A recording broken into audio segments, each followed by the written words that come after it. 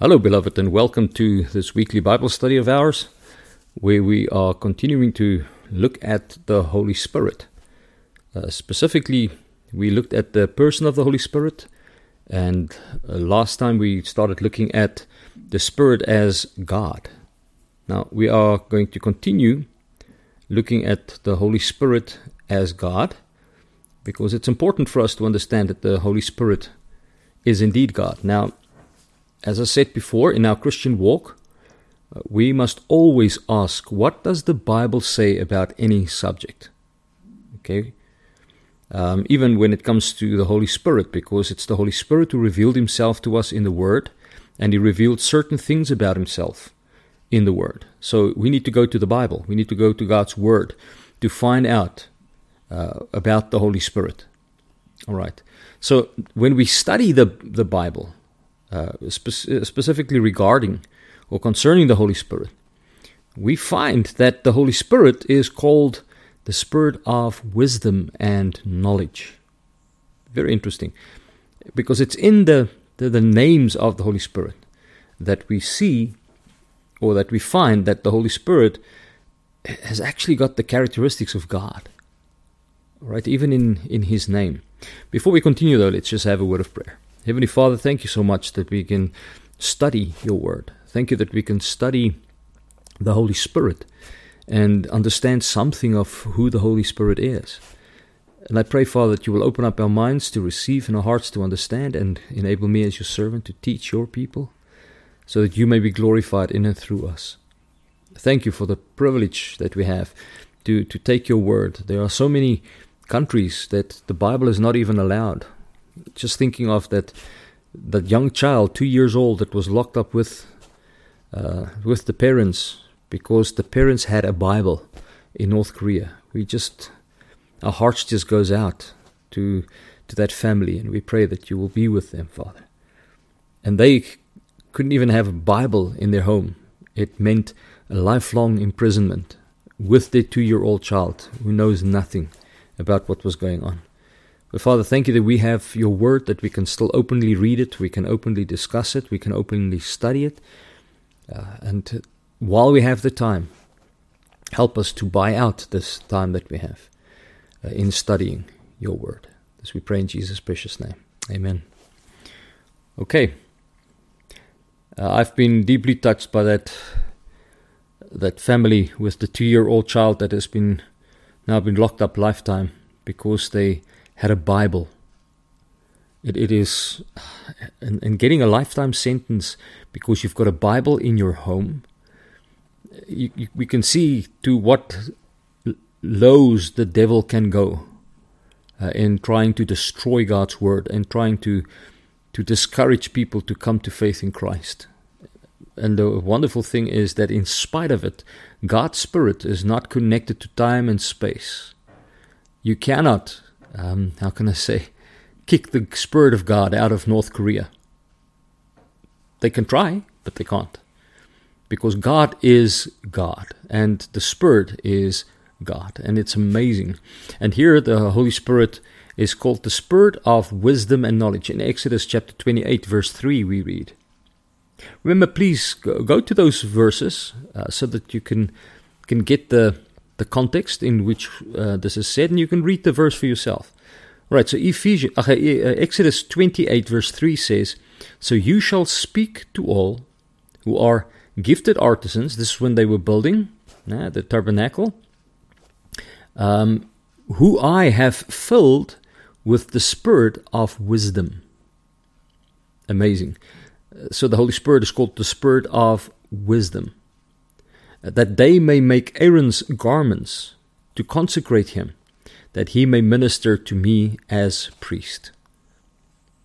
So the Holy Spirit, here called the Spirit of wisdom, filled the artisans, the gifted artisans, so that they could make the garments of Aaron that would be used in the priesthood, basically. And he's called the Spirit of wisdom. In Isaiah chapter 11 verse 2, we read the following. "The Spirit of the Lord shall rest upon him." And that's rest upon the Messiah, rest upon Christ. And then he's called the Spirit of wisdom and understanding, the Spirit of counsel and might, the Spirit of knowledge and of the fear of the Lord. Oh, absolutely amazing. You see, as the Spirit of the Lord came upon David, you remember when he was anointed as the king, the Spirit of the Lord came upon him. That's what you see in the Old Testament. In the Old Testament, we see the Holy Spirit come upon people. Now, it's the anointing that came upon. It's like being anointed. Remember when King David was anointed, kings were anointed, they normally take oil and they pour it over the person. As that oil is poured over that person, that's what the Holy Spirit did in the Old Testament as well. The Holy Spirit came upon, over David. So when he was anointed as king, the Holy Spirit came upon David. So the Spirit will also rest upon David's descendant, which is the Messiah, Christ Jesus, who will rule the world. And that's why it says so beautifully that the Spirit of the Lord shall rest upon him, upon the Messiah. Which Spirit? And now it gives us the characteristics of the Holy Spirit: the Spirit of wisdom, Spirit of understanding, Spirit of counsel and might, the Spirit of knowledge and of the fear of the Lord. It will all be upon Messiah, upon the Lord Jesus Christ, we know at the end of the day. And when Jesus was baptized in the Jordan River, and the Spirit of God came upon Christ Jesus, all those characteristics became the characteristics of Christ, of the Lord Jesus Christ. But Jesus, as man, he was filled with the Holy Spirit at that specific stage. But when we look at these characteristics of the Spirit, that the Holy Spirit is called the Spirit of wisdom and the Spirit of knowledge, it's clear. Who's the one with all wisdom? Who's the one with all knowledge? It's God. So those are characteristics of God. We can clearly see that the Holy Spirit is not just a spirit. He is the Spirit, the Holy Spirit, the third person of the Trinity. But then the Holy Spirit is also called the Spirit of might. In Isaiah 11 verse 2, we've already looked at Isaiah 11 verse 2, where it says that the Spirit of the Lord shall rest upon the Messiah, and the Spirit of wisdom and understanding, and then it says the Spirit of counsel and might. Now the Spirit of knowledge and of the fear of the Lord. Now the Spirit of might is basically a spirit imparted qualification that will enable the Messiah to rule justly and effectively.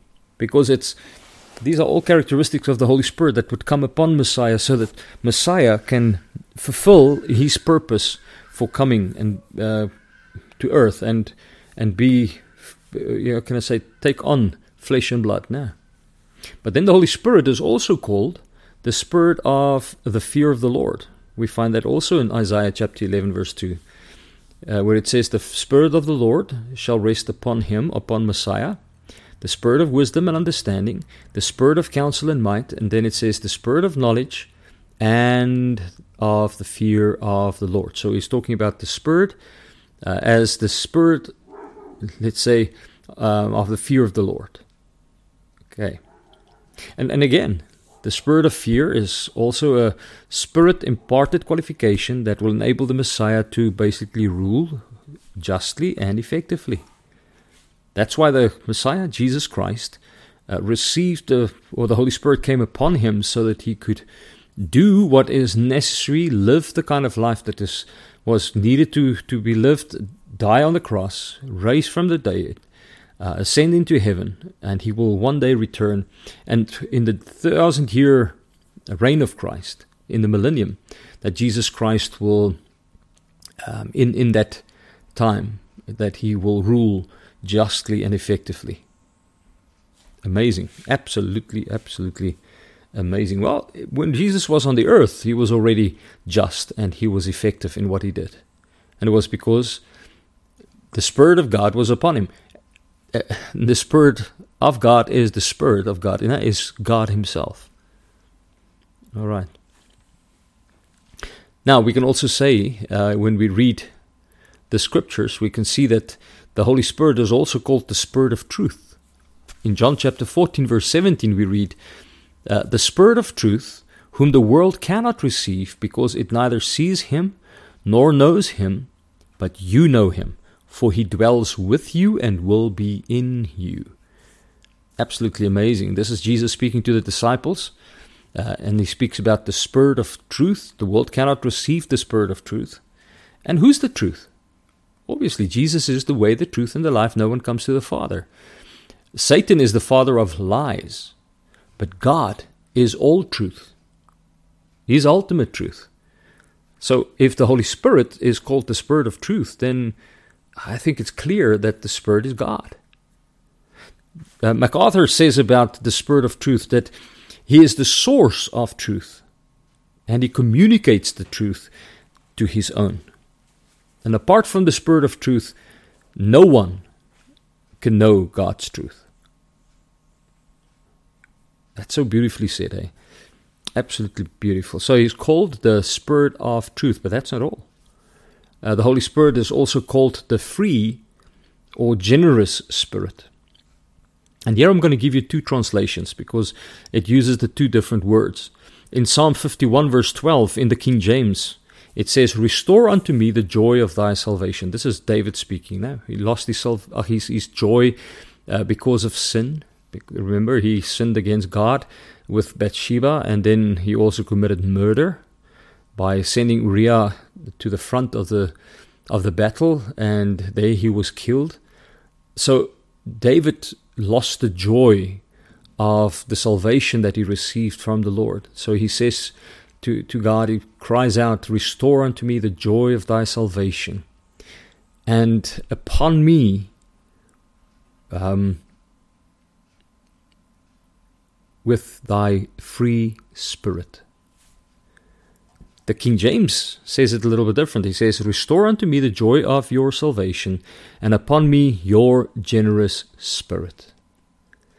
Now, John Gill, in his commentary, that when it speaks about the call to uphold the psalmist with his free spirit, he says, and I quote, "It can also be translated, 'Let thy free spirit upon me.'" Let thy free spirit upon me. It's the same with the Holy Spirit of God being called free, because he is a most free and magnificent giver. He gives his grace and bestows his gifts severely, as he pleases, and liberally. Okay? And because he is freely given to of God, his graces are freely given, as faith and hope and love and so on.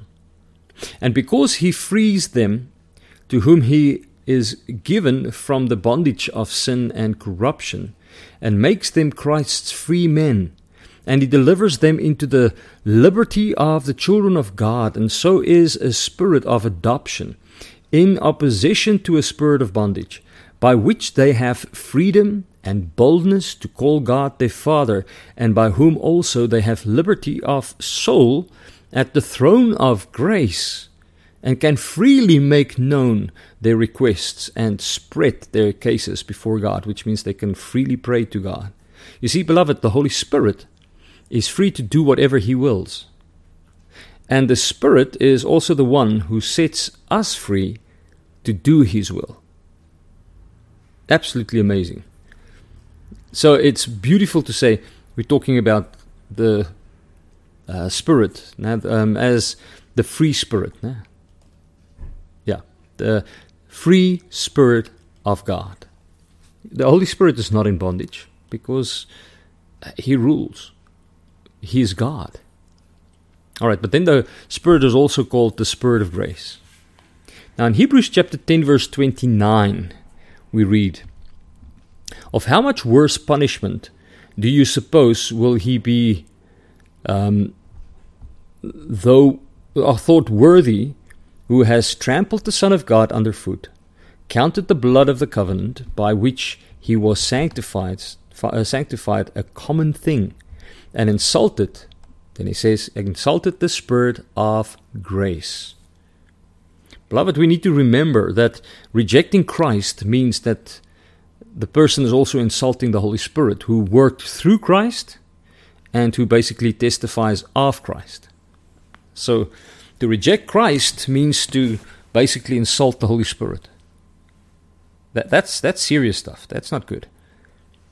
All right. So, but it tells us that rejecting Christ means that we're insulting the Holy Spirit, and the Holy Spirit is the one who worked in Christ, but He's also the one who works in sinners to bring them illumination so that they can understand that they are lost and in need of salvation. But then the Holy Spirit is also called the Spirit of prayer. In Zechariah chapter 12 verse 10, it uses a little bit of a different word, but it's interesting. It says, "And I will pour on the house of David and on the inhabitants of Jerusalem the Spirit of grace and supplication. And then they will look on me whom they pierced. Yes, they will mourn for me as one mourns for his only son, and grieve for him as one grieves for a firstborn." Beloved, the Spirit of supplication is the Spirit who helps us when we do not know how to pray, because it's the Spirit of prayer. It's the Holy Spirit that enables us. It's the Holy Spirit that, that utters words that we do not understand, and it's the Holy Spirit that understands exactly what God wants, and it's the Holy Spirit that inspires us or enables us to pray the way that God wants us to pray. He comes to our aid when it comes to prayer. And it's interesting that He's called the Spirit of supplication, or He's called the Spirit of prayer. It's actually beautiful. Now, when we also see that the words "I will pour" in the Hebrew basically means that God, in His own perfect time and by His own power, will sovereignly act to save Israel. MacArthur says in his commentary that the Holy Spirit is identified as the Spirit of grace and supplication because He brings saving grace, and because that grace produces sorrow, which will result in repentant prayer by sinners to God for forgiveness. So the Spirit of grace is the one who brings, let's say, salvation to Israel, and the Spirit of supplication is to basically move the people to repent of their sin and to ask God for forgiveness. So beautiful. It is actually amazing. Now, if we look at all these names that has been given to the Holy Spirit in the Bible, we can say to one another that it shows us that the Holy Spirit is God. Because those names are very unique, and it is so connected to who God is and what God does and how God does things. It's not connected to men or human beings who has a sinful nature. No, it is God who basically, God the Spirit that has these names because He is indeed God. Beloved, that brings us to the end of this Bible study. I hope you've been blessed by the fact that we know a little bit more.